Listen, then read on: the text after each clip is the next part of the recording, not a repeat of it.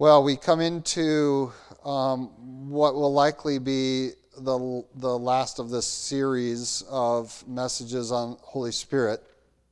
And not that we're not going to ever talk about him again, but in this context of our model that we're building, that really Jesus is building in his communication here with his disciples in John 14, 15, 16, remember that we have a foundation, which is the Father who then sent the Son.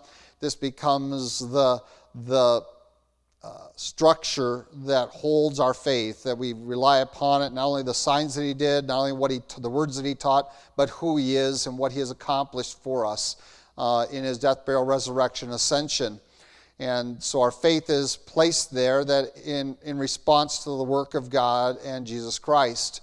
And in response to that, we have, of course, the gifting to us of Holy Spirit as divinely resident within us. And we've talked about that for a couple of weeks. What I want to do, because this is the order in which Jesus presented this, we are actually going back chronologically. We are going back to our salvation experience where we first made that commitment to Jesus Christ, and recognizing the Holy Spirit's role there as well. Remember when we talked about the cake plate and the structure, you don't just put a solid layer on top of cake. You have little supports that are hidden inside the cake, usually that take it down to the foundation. And same with the Holy Spirit. He is not just introduced for the very first time after you trust in Christ. He takes up residence at that point, but his activity begins really in conjunction with the work of Jesus Christ. And we have seen the relationship there between the Father, Son, and Spirit. And we see that while they are co-equals, they are nonetheless submitting to one another. And a powerful testimony to God's humility. And so we have seen that. You talked about in the adult Sunday school class today about wives submitting their husbands, about what submission is all about. Based upon the prior verses of submitting one to another, that we do so as to the Lord. And so we have this picture for us wonderfully presented of perfect submission among co-equals. That the Father sends the Son is sent by the Father, obeys the Father, only wants to speak what the Father says. That the Spirit waits upon the Son sends the Spirit, and now the Spirit is going to testify to the Son and all that the Son taught. And he's going to bring it to your memory of what you have been ministered to by the Son. And we have this perfect willingness to surrender oneself to the benefit and work of another. And picture for us within the triune God. And so we come now to this prior work of Holy Spirit. And I want to share with you, there are very, very, very few passages in Scripture that talk to this issue. What is the role of Holy Spirit to those who are not yet believers?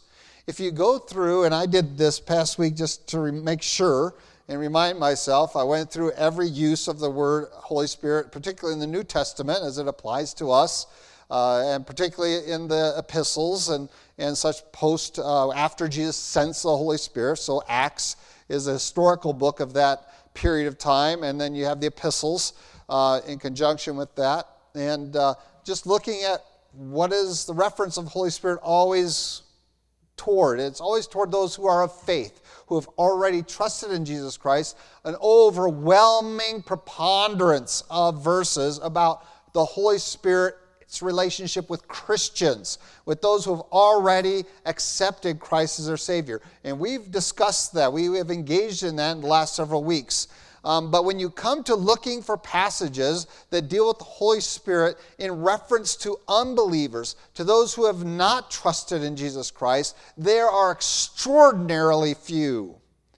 And that makes this passage before us here in Jesus' conversation with the disciples of great importance. And so in John chapter 16, we have the fullest description of Holy Spirit's work toward unbelievers, toward the world, as Jesus is going to communicate that. It is not the only one. There are a couple of others that I'll reference, but it is overwhelmingly the most substantial in content as well as in quantity. Is the most that you're going to see in one place describing it. And so the Lord not only is describing the helper, the comforter, the paraclete, the come alongside-er one in relationship to his disciples, but also in the role of becoming a disciple of Jesus Christ. What's God's part in this? And it is horrific to see how men have taken really this only passage and a couple of scattered references, one or two you have to do by inference, and implied that somehow Holy Spirit ultimately is the primary aspect of salvation. Because if he is the one that regenerates us so that we can believe, then he is the primary provider of salvation. He makes you new so that then you can believe. And that is the Calvinistic model that we reject completely and entirely. All right, that has no place in our theology and our understanding because there's no place in the Scriptures. All those terms and references apply to those who by faith have already trusted in Jesus Christ. Does that mean the Holy Spirit has no role? That is not what we teach. But it is a role that is a manifestation of the invitation of God to salvation. And it is sufficient for people to come to faith. And you might say, well, does it create faith? No, and that's why when we sing that song, Creating Faith in Him, in my hymnal, that word creating is scratched out. It directs faith to Jesus Christ. It doesn't create faith in Jesus Christ. Every human being has the capacity of faith. This is the gift of God. You didn't earn it, deserve it, or develop it. It is something God has instilled in every man, that all men have a capacity of faith and has the authority to direct that faith wheresoever he chooses. And if people want to choose to believe in Santa Claus, then that is their choice if they want to believe in that. If they want to believe in any ism out there, want to believe in nothing, nihilism, if they want to believe in any of those, that is their choice. We believe in individual soul liberty, and that means that they have the authority and the right to believe what they choose to believe, but they have to live with the consequences of their beliefs. So if you choose to believe in something that is imaginary or false and a lie, you're going to have to live with the consequences of that, which is that you're going to be condemned by the truth. And we're going to see condemnation being part of this description here of what God is going to engage in with unbelievers. And so God is going to engage that freedom of man to choose, but he's going to engage it to assist us. Remember, what is Holy Spirit's description? Helper. He comes alongside us to help us. And so what is it that he does with regard to the unbeliever? And his help with the unbeliever, I'm going to use three terms here. They are not interchangeable. They are three distinct roles that Holy Spirit has that I see from Scripture. We have one particular one we're going to focus in on today here in this Scripture, but I want to share with you the other two as well. The first role that I see in the Scripture is that he is, in Genesis, described as engaged in an activity of contention. He is contending with man.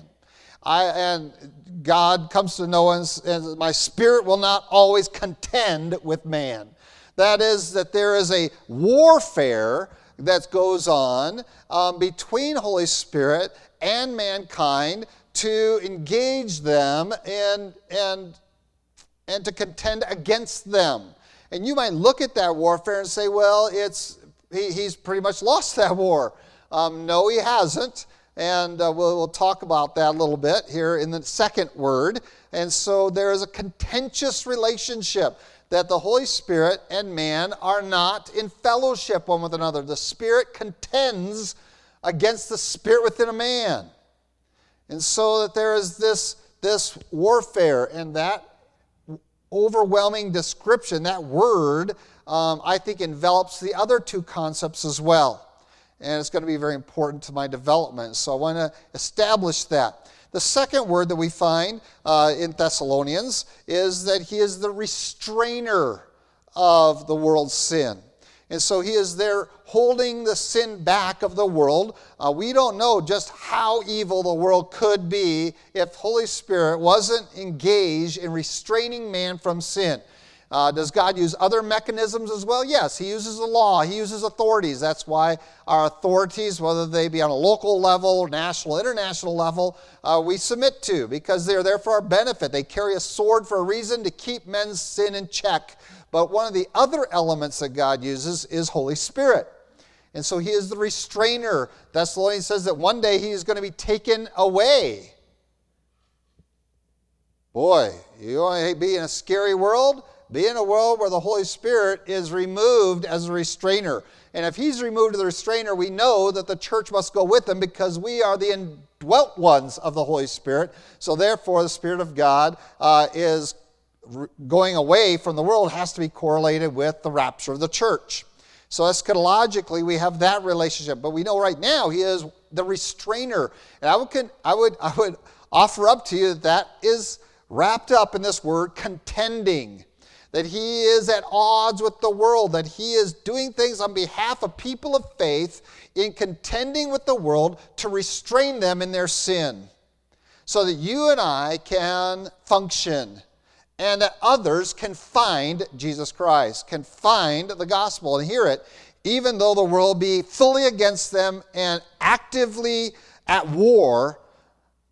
Men can still look to the heavens, sun, moon, and stars, and hear them declare the glory of God. They look to creation and see the invisible attributes of God.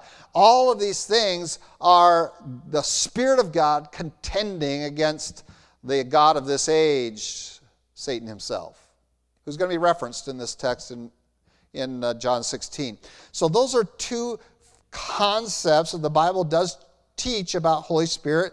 And as you notice, they are universal. That is, they are for all men. He is not in a contentious relationship with Christians. He is not contending with you, because you have already submitted yourself to Jesus Christ, to God, to Holy Spirit. And now it is a matter not of warfare, but now he is a paraclete. He is alongside you. He's your helper. And we are hopefully willingly wanting that in our life. We want him active, and we want him to guide us, to direct us, to fill us, to empower us. We desire that. We are not in a contentious relationship. That does not mean that we are always submitting to him. It does not mean that we're always walking with him. We can still, as we talked about last week, engage ourselves in grieving him. We can engage ourselves in resisting him and in quenching him. Those are the three terms. I only got two of them last week. I missed grieving. I didn't get to it last week, of the three ways Christians have problems with the Holy Spirit, and that he does not force himself into our lives. He sits and waits for us to be responsive, and then he can be more active. The more we respond, the more Holy Spirit is active in our life. And the less responsive we are, the less Holy Spirit will be active in your life. He's not going to override your will. God never does. He invites you to submit your will to him, not to override it. So we come to John 16, and Jesus Christ gives us the fullest description, really, of the work of the Holy Spirit toward unbelievers. So let's pick up in verse 5. And it says, But now I go away to him who sent me, and none of you ask me, where are you going? But because I have said these things to you, sorrow has filled your heart. Nevertheless, I tell you the truth. It is to your advantage that I go away, for if I do not go away, the Helper will not come to you. But if I depart, I will send him to you. And when he has come, he will convict the world of sin and of righteousness and of judgment. Of sin, because they do not believe in me. Of righteousness, because I go to my Father, and you see me no more. Of judgment, because the ruler of this world is judged. I still have many things to say to you, but you cannot bear them now. However, when he, the Spirit of truth, has come, he will guide you into all truth, for he will not speak on his own authority, but whatever he hears, he will speak. He will tell you things to come. He will glorify me, for he will take of what is mine and declare it to you. All things that the Father has are mine. Therefore I said that he will take of mine and declare it to you. So Jesus Christ is still in the context of his disciples, still communicating to them that their heart should not be troubled, and it is still to their advantage that he goes away so that the Spirit of God could come take residence within them, which in Jesus' view is a superior position to just walking the earth with him. Please put that into your mind. Having Holy Spirit resident within us is superior to walking next to Jesus on earth. Many of us think, well, if I could have been the one back there when Jesus actually walked there, wouldn't that have been wonderful? Wouldn't it have been spectacular to go where Jesus went and to hear and watch him do what he did and to see and to hear his teaching? Wouldn't have that been spectacular? In Jesus' view, you have a superior experience than the disciples prior to Acts chapter 2. Because they didn't have the Holy Spirit of God residing in them. And the fact remains, the only reason that would have any benefit to you would be because you already have the Holy Spirit in you. The fact is that the disciples walked with Jesus every day and didn't get it. They followed him, but they didn't understand. Do you really want to just experience it all without your understanding engaged? That sounds like a charismatic position. And that's why Paul says, I'd rather speak 5 words with understanding than all these other languages without. Engage our understanding. The only way you would benefit from it if you had the Holy Spirit in you, and the disciples didn't. And Jesus says, it's going to be for your betterment that I go away and that the Holy Spirit take up residence in you. Then you will be guided into truth internally through the Word of God, by the help of the Spirit of God, and that is of great benefit to you. And now here's a fishermen and tax collectors and people like that are going to have the Spirit of God within them and are going to be capable of silencing religious leaders, silencing political leaders, and penning words of Scripture. Incredible! They couldn't have done that while Jesus was on the earth. But they could do that when the Spirit was within them. So do not diminish his role today in your life.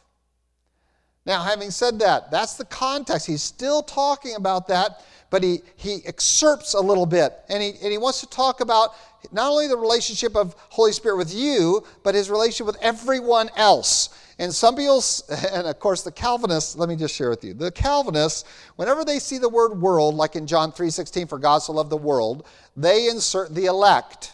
All right? To them, the world is only the world of the elect. Nobody else matters, apparently. Nobody else counts. So when you take a census of the world and you're a Calvinist, you only pick elect people because that's the only population that matters. Sound troublesome to you? It should. Particularly because... and John especially attacks Calvinism, and Calvin wasn't alive. I know that. Okay, neither was St. Augustine, and who wasn't much of a saint. And so we have John saying that he died for not only for our sins, but also for the sins of the world in 1 John. Well, that makes it very clear that in John's mind, the world doesn't equal the elect. And this is another passage where it's very plain that the world doesn't equal the elect, because look at what he says right off here. It says, verse 9, of sin. Holy Spirit's going to convict the world of sin because they do not believe in me. He doesn't say because you don't believe in me, you elect people, and you need to be regenerated by the Holy Spirit so you can believe in me. That is not what he says. He is going to convict the world. Why? Because the world, they, unbelievers, don't believe in me. So they need to have conviction. And it is not regeneration that God offers to unbelievers. It is conviction that he does to unbelievers. Regeneration is his response to our responding to the gospel. To help us respond to the gospel, the mechanism that God uses is godly sorrow. He's trying to produce in you a sorrowfulness for your sin. That is what conviction is about. In Romans, Paul uses the idea that godly sorrow leads you to repentance. Okay? And that is not regeneration. That is conviction. And so he's going to convict the world of three things: of sin and of righteousness and of judgment. And these three things we require because, frankly, men are too proud to acknowledge their sin. We rationalize it, we deny it, we mainstream it, we legalize it. We'll do anything and everything but just acknowledge your sin and your sinfulness. And God understands that that is the human condition. And so of all the things he could do to assist us in the process of coming to Christ, to hear the gospel, the one thing he understands you desperately need is to be sorry and to know that you are a sinner. And that you will not get to by your own merits, and you will not get to it by your own thought process. You will not get there by my helping it. You will just hate me if I keep trying to convict you of your sin. I cannot do it. We try with our children, don't us? We try to make them feel guilty for their sin. All right? And so, and we use psychological warfare on them, and God doesn't involve himself in psychological warfare for us. He doesn't. He just brings conviction. He just speaks the truth and let it penetrate. Your child has a conscience. You just need to touch it every now and then and say, is that right or is that wrong? Is that loving or is that hateful? And this is what Holy Spirit does with regard to man and to a point. And we understand, hopefully, that the Bible does talk about a time when men's consciences become seared as with a hot iron, and they are given over. That is a frightening concept, that God gives them over to a debased mind. So when I'm praying for people's salvation, what I am essentially praying is, God, do not give up on them. Do not give them over to their debased mind. I know their mind is debased because they keep sinning. They're staying in rebellion. They're in this condition. But God, keep convicting them. So when you're praying for, Lord, lead them to salvation, which sounds an awful lot like a Calvinistic prayer, and many times the way Christians pray that prayer, it is. You're saying, God, please save them, as though it's God's fault that they are unregenerate. And it is not. It is their fault. And what we're really praying is, God, keep on convicting them of their sin by any and every means, but especially by your Spirit. Because you cannot trust their feelings, you cannot trust their conscience, you cannot trust society. There's plenty of people in prison today who are proven guilty who say, didn't do it. If you've been in the prison ministry for any length of time, 90% of people there are innocent by their own testimony. It's a rare one. They'll say, I got caught, I was guilty, I was stupid, or I was into this. They'll usually, it's my mom's fault, my dad's fault, my friend's fault, government's fault, teacher's fault, it's somebody's fault, but it's not me. And so God comes in and intervenes, and his intervention is not to awaken some divine spark in you. That's the other end of the spectrum, that somehow we are born innocent and this world makes us corrupt, and that there's this goodness that's inherently in man that just needs to be brought forward. No, that's not what conviction is. And the Bible is very clear. You cannot trust your conscience. And so what is it the Holy Spirit does? He comes and he brings upon you a weight of your sin that makes you sorrowful. Yes, the evidence of Holy Spirit's work is sorrow. It is not enjoyable to watch, but it is very pleasing.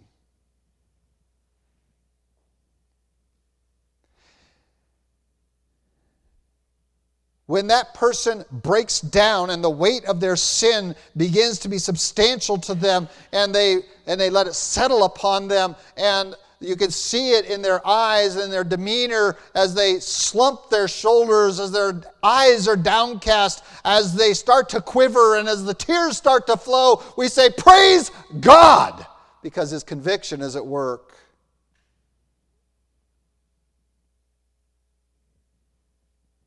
Because that sorrow is godly sorrow when it is sorrow for sin.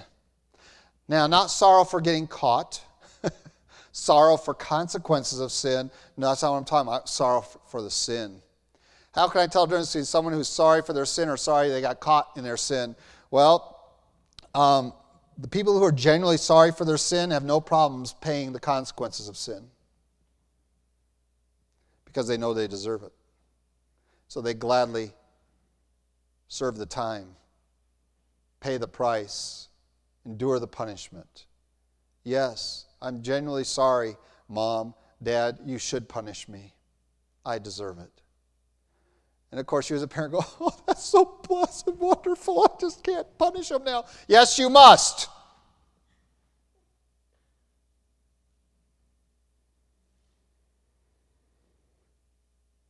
But godly sorrow brings repentance. True repentance that says, I don't want that in my life anymore. Never again.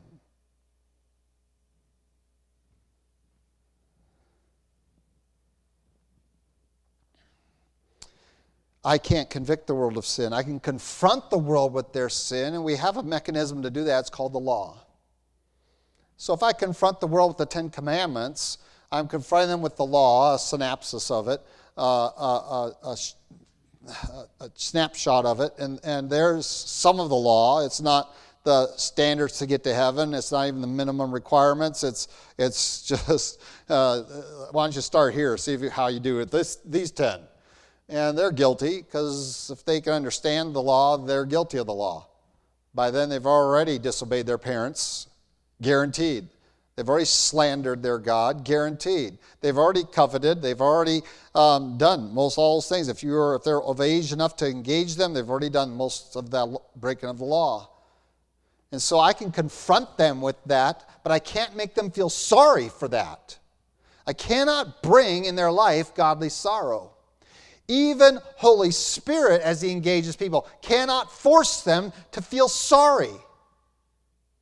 But He can convict them. That is, He keeps reminding them and let the weight of their sin keep pressing upon their heart, upon their mind, upon their being, that they either have to run away from that conviction of the Holy Spirit or they have to embrace it.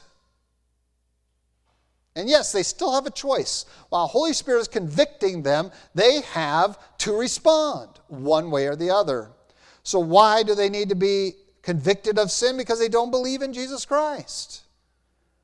And thus, He does this to all men. He convicts all men of sin. And yes, is the law there for us to use to confront them with sin and just show them, well, that's sin? Yes. The sin is a school teacher. It's there to teach you what is and isn't sin. And if someone wants to get into a debate with me over what is and isn't sin, well, they are not under the conviction of the Holy Spirit, because I really don't need to debate that. The fact is they know, should know, have opportunity to know, but they don't want to. They are stubborn in it.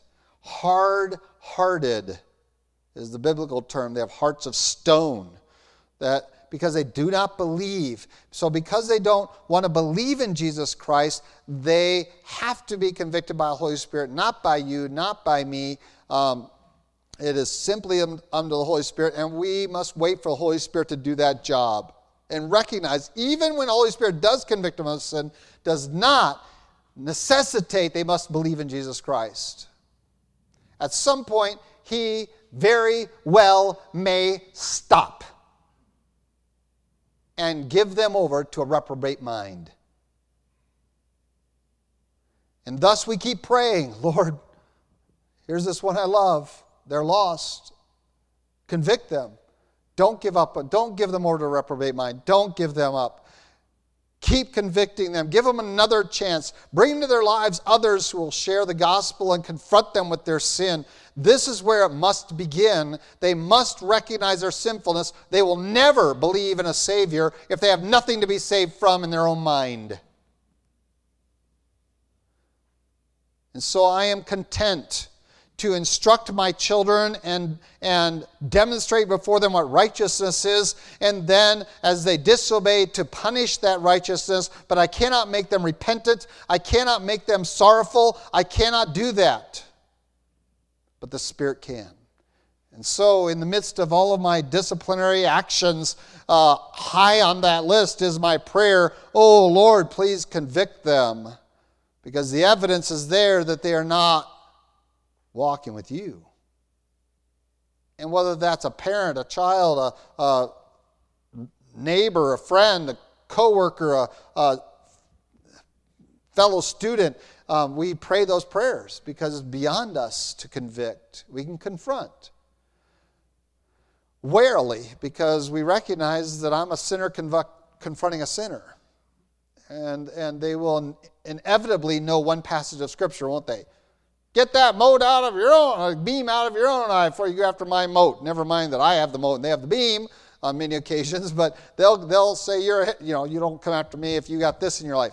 So they have plenty of things they could say about me to justify themselves. And the fact is, we walk around society and we do that. Why do we need convicted of sin? By divine sources. Because I walk around society and I look over here and I say, well, I'm better than those people. I'm better than them. I mean, look, they're criminals. Look over here. These people they don't value it. They deserve to be like that because of the choices they're making. These people are on drugs. I'm better than these people. This guy, look what he did to his family. Look at how he beat on them. Look at how they did this and that. And I can walk around society, compare myself to everyone else, and I come out pretty good. But when God says, no, you're not the measure. They're not the measure. And so what is it that the Holy Spirit uses to convict them of sin? Well, people were convicted of sin when Jesus was walking the earth because he lived perfectly. Well, now he's leaving. Now you don't have a perfect example of sinless righteousness. And so the Holy Spirit comes in and he says, not only am I going to convict you of sin, I'm going to also convict you of righteousness. Look at the next verse. It says, of righteousness because I go to my Father and you see me no more. I can't point to Jesus and say, this is righteousness and that condemns you. The disciples could do that. You can condemn the Pharisees because here's Jesus. You don't act anything like him and he's the perfect Son of God. He is the sinless one, and you are whitewashed sepulchres. You're dead inside. And I can compare. I visually can see Jesus Christ and hear his words and say, there is what it looks like. Can you imagine being raised with that? I mean, that is your older brother? That poor James, you know. Mary, can't you be more like your brother? No, I can't. Why can't you be more like your brother? Because he's perfect. He's the Son of God. So I'm pretty sure Mary never said that to James or any other boys. You can't be like your older brother. But you have the older brother to remind you that that's righteousness and I'm not like that at all. He never disobeys mom and dad. Ever. What is wrong with that kid? Who wants to play with him? In our parenting class, I talked about children forming a mafia against their parents when you have multiples, you know. And can you imagine the mafia in that family when you have the perfect Son of God, you know, all the younger siblings? Let's get him. We can never get him in trouble because he never tells a lie, ever, about anything. We don't have Jesus to point to. He has completed his work and has gone to the Father and has put the payment for my sin in the heavenly places so that I can be accused no longer. He has cast out the evil one from that place of accusation, and now I stand redeemed before God because of his work as my mediator in that heavenly realm. He is on the throne. He has broken open 5 seals. He's about to break open the 6th. And he is there, not here. So we need a convictor not only of sin, but of righteousness. And again, the church has failed because it's not really our role. Our role is to live righteously. The world should look at us just as we confront the world with sin through the law. We ought to be confronting the world with righteousness by our lives. We should live righteously and godly in this present world. I'm pretty sure the Bible says that somewhere, like Titus. Looking for that blessed hope and glorious appearing of our great God and Savior Jesus Christ. So we can confront the world with righteousness by living it. But again, contrary to Jerry Falwell and the moral majority, we cannot legislate it. You cannot force righteousness onto people. But you, as saints, holy ones of God, set apart to Jesus Christ, who have submitted yourself to the Spirit of God, should live righteously and godly in this present world.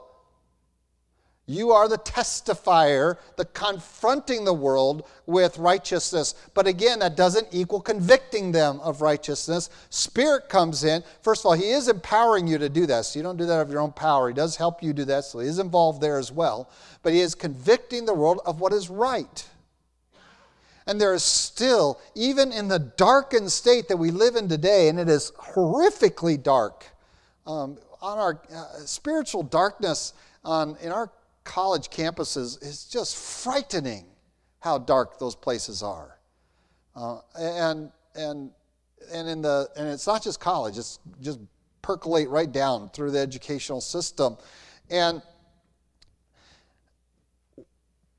can we still engage people and say that there is right and wrong? And it's getting more and more difficult, but it is still Holy Spirit's capacity to convict them of righteousness.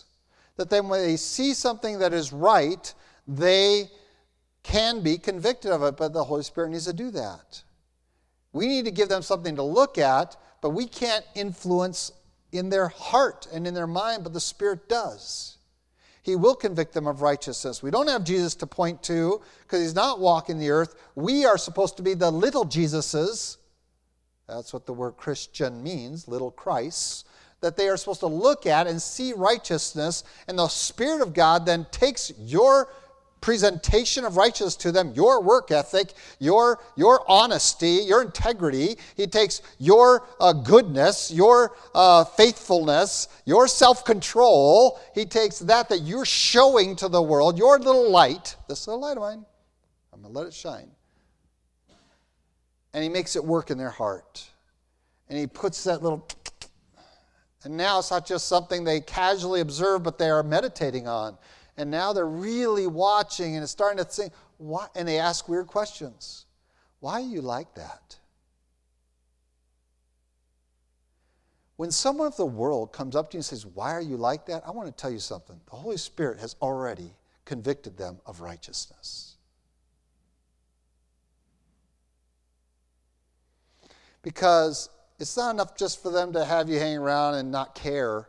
They have been observant enough, and now the Spirit is brought to the point that they're actually going to ask you, why are you like that? And don't think that that's something that's aggrandizing you. Remember, the only reason you can live righteously in this godless world is because of God in you. That's not in them. But God wants to be in them. So you're just a couple of steps removed from where they are. So it's not to my accolades. And so I immediately tell them, why am I like this? Because Jesus Christ has made an incredible difference in my life. And I was once a sinner, but I came pardon to receive for my soul. This is our testimony. And so the Spirit comes in, He convicts the world not only of sin, of their sin, and implementing many factors that are available for that, their conscience, the law, societal norms and mores and things like that, but the Spirit goes beyond those as well, but also of righteousness, because we don't have Christ, and we've tried that whole what would Jesus do movement that was going on. Why was it destined to just peter out? Because Jesus isn't here. So people start to interpret it, well, would Jesus do that? Well, I don't know. Would Jesus use the internet? I don't know. I don't know if Jesus would wear a shirt and tie. I'm pretty sure he didn't while he was on earth, so should I be in sandals and no socks? What would Jesus do? Well, he would be sitting right now and you would all be standing. That's how rabbis teach. They sit down, you stand up. But it's not necessary. We have something better. Believe it or not, better. Because Jesus is in his flesh could only be one place at one time, showing one group. Even if it was a multitude, he could only show one group what righteousness looked like. But now, Holy Spirit resides in every one of his believers, and we get to live righteousness in front of people and be that little light that then the Spirit can use in their heart. And then now they start going, there is that person that why are they like that? They're asking that question because the Holy Spirit has already convicted them. And so you already know you have an ally there who is already at work in that person. And it is time for you to say, here is sin, here is righteousness, here is Jesus Christ, here is the difference, and here is why. And now you have to decide who you're going to follow. Does that mean they're going to definitely follow after him? No. It just means the Holy Spirit's doing his job. Whether they respond by faith or by rejection, we don't know yet, but the Spirit's doing his job. And so when people feel uncomfortable around me, it's the Spirit doing his job. Usually if they're uncomfortable, they're being convicted of sin, if they want to run away from me. If they're being convicted of righteousness, usually it brings confusion and questions to their mind. Like why? They're usually confused by righteousness. Usually they want to run away from being reminded of their sin. So if they're being convicted of sin and they want to remove themselves or being convicted of righteousness, usually they're just confused and they're asking a lot of questions. We come now to the third one. And that's in verse 11, of judgment because the ruler of this world is judged.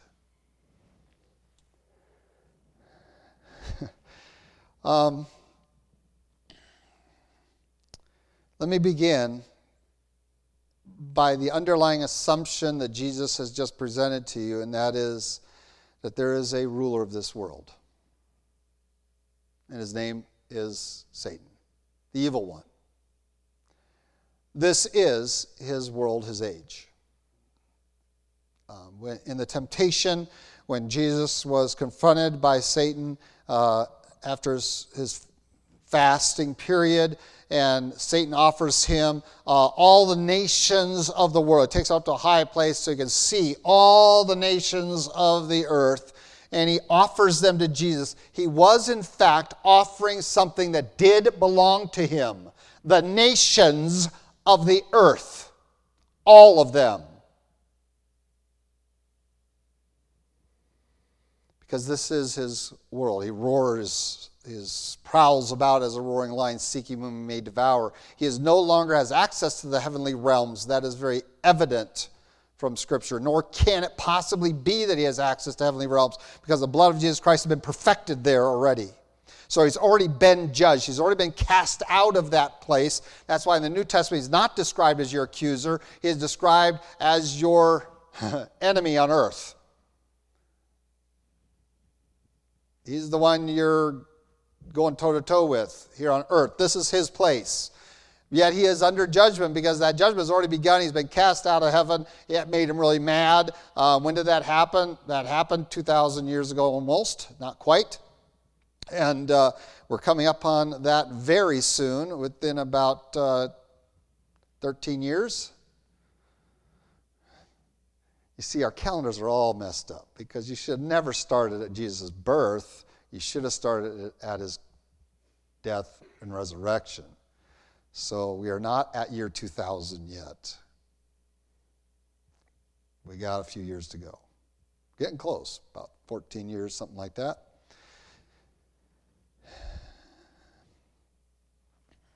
Now I got sidetracked with all that. Here we go. So there is a judgment coming. We know that he's been cast out of heaven. We know that he knows that his time here is short, and so he is with a vengeance attacking the people of faith. And he does it through his followers, and that is the nations. So when I come up against an entity called the United Nations, insert the word the United Followers of Satan, because that is exactly who they belong to. And people come after me a little bit because, Pastor, you believe in all of these conspiracies. And I go, I know I do, because I believe in a conspirator. His name is Satan, and the nations are his, and this world is at his disposal. And he hates us. So yes, I know. I believe these things. Not because I'm gullible, but because I'm not gullible. I'm not so foolish to think that any nation on earth has my well-being as its foremost thought. Rather, for the subjugation and the destruction of people, this is what Satan desires, particularly the people of God. So do I trust? No, I don't put my trust in men. Whether they have MDs behind their name or not, whether they have PhDs behind their name, whether you have president in front of their name or senator or mayor, I don't put my trust in them. I do not put my trust in the education of man, because it fundamentally is there to deny God. You don't believe me? Tell me one point of creation story that isn't under direct attack by science. One point. The Bible says there's one sun. They can't even get that. They can't even agree to that. So yes, I believe that. And I believe that I am wary of technology. Yes, because I'm a conspiracist. Yes, because I believe in a conspirator. And we are foolish not to, but I know that he is already under judgment. And so the world needs to be convicted not only of sin of righteousness, but that there is a judgment, that there is a judge over all the earth, that one that looks upon us and will determine our eternity. I can communicate that to them. I can confront them with that. I can even show them examples of that. And they can deny it.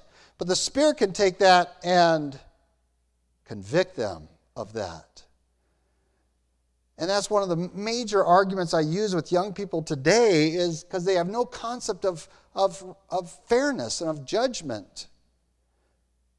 And until you put them in a courtroom and they're the victim, now all of a sudden they want punishment. But if they're the perpetrator, all they want is mercy. They don't understand what justice is, and you have to put them in that courtroom and say, do you think the judge is righteous who lets off the person who murdered your whole family? Well, no! But if you were the murderer, you'd want off, wouldn't you?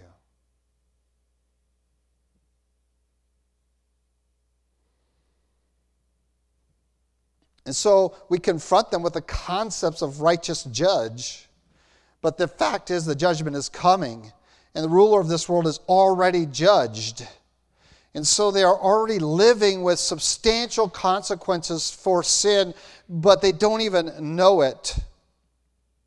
They don't even realize the condition that they are in is already under judgment. We don't know what this earth was like prior to the flood. We don't know how marvelous this earth was prior to the flood. We can't even, if you pick up the children's books and try to have pictures of what Garden of Eden was like, it's like, they're clueless. You can't conceive of an earth without seasons. That is mild climate all the time, where there is no rain, snow, sleet, wind. You can't conceive of that. I laugh when I see them with their little puffy clouds. Like, well, we call that beautiful, but that's judgment. We go on vacation to visit wonderful spots like great big mountains and really deep valleys called canyons, and these places with rocks sticking up out of the earth, meteora, and then people will go up there and build on them, and we go and we marvel at that stuff, and we don't think to ourselves, all of that is because of judgment. We go to Arches National Monument over here in Utah, and well, that's because of the judgment. These are all, God's judgment is even pretty. Can you imagine what it all looked like before it? You can't. Well, now we are so many steps removed from that, we don't even understand that most of how we live is a judgment, that the very lifespan of man has been judged.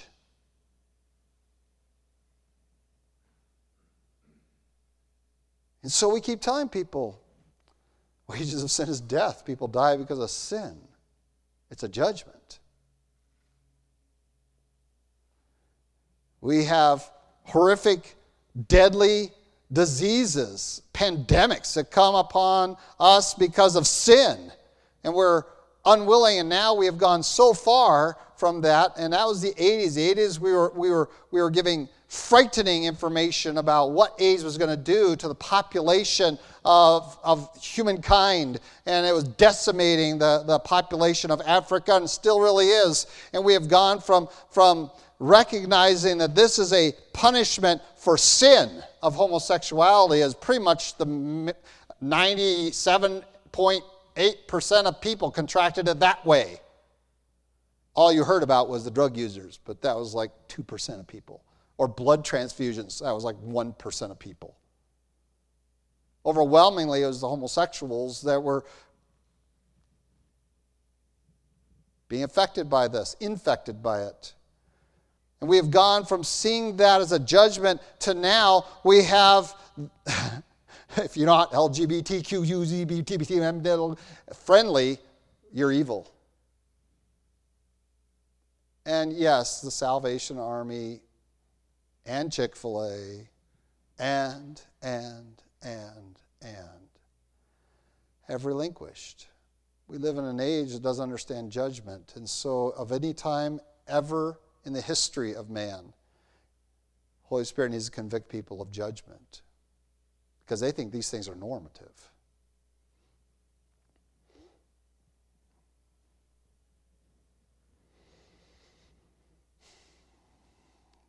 But I can't convict.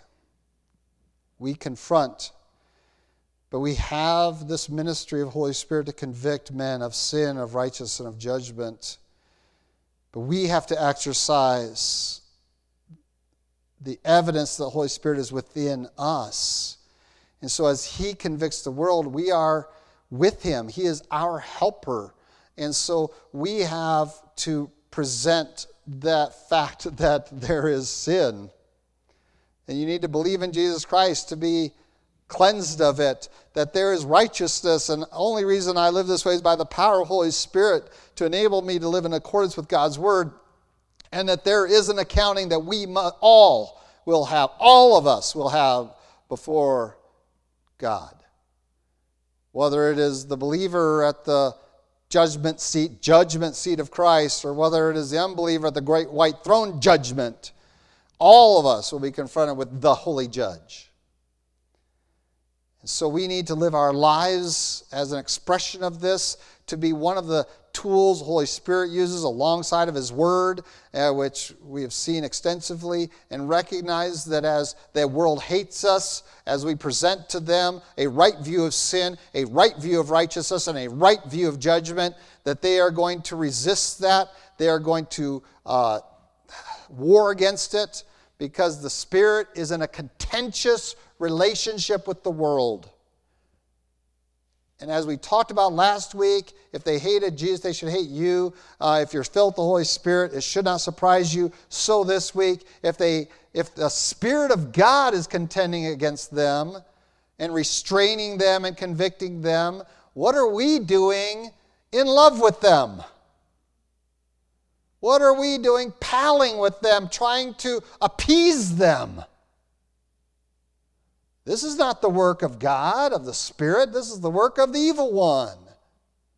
You've made yourself among the nations. So we are called. As the Holy Spirit has come, He's come in us. And I am convinced that we are next to God's Word the most significant tool the Holy Spirit uses to convict people. You are. Next to God's Word. God's Word is the primary sword of the Spirit. The committed Christian is his next favorite tool. The mechanism by which he convicts the world of sin, of righteousness, and of judgment. This is the most extensive information we have on the Holy Spirit's work with regard to the world. And we are called to be his agents in this world in this very short time. We are on this far end of these last days, and we are in perilous times. The Bible says that.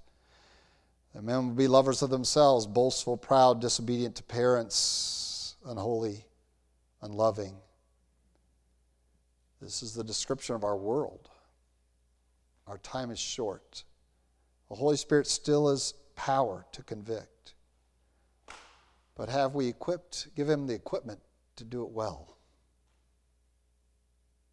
If we are the tool, he has the skill. The Bible has not diminished. The Spirit has not diminished. So if there is little conviction going on in the world, it can only be one thing that is diminished, and that is the little lights that are supposed to be shining in Christ's stead. Let's pray. Lord God, we do thank you for your love for us. Thank you again for your Spirit that brought conviction in my life and continues to. And Lord, I thank you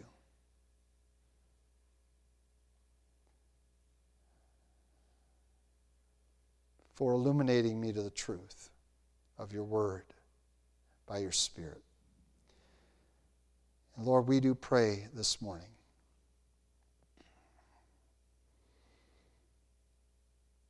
for sometimes our family members who do not know you as Savior and Lord. Some say they do. They lie and they deceive themselves, and the truth isn't in them.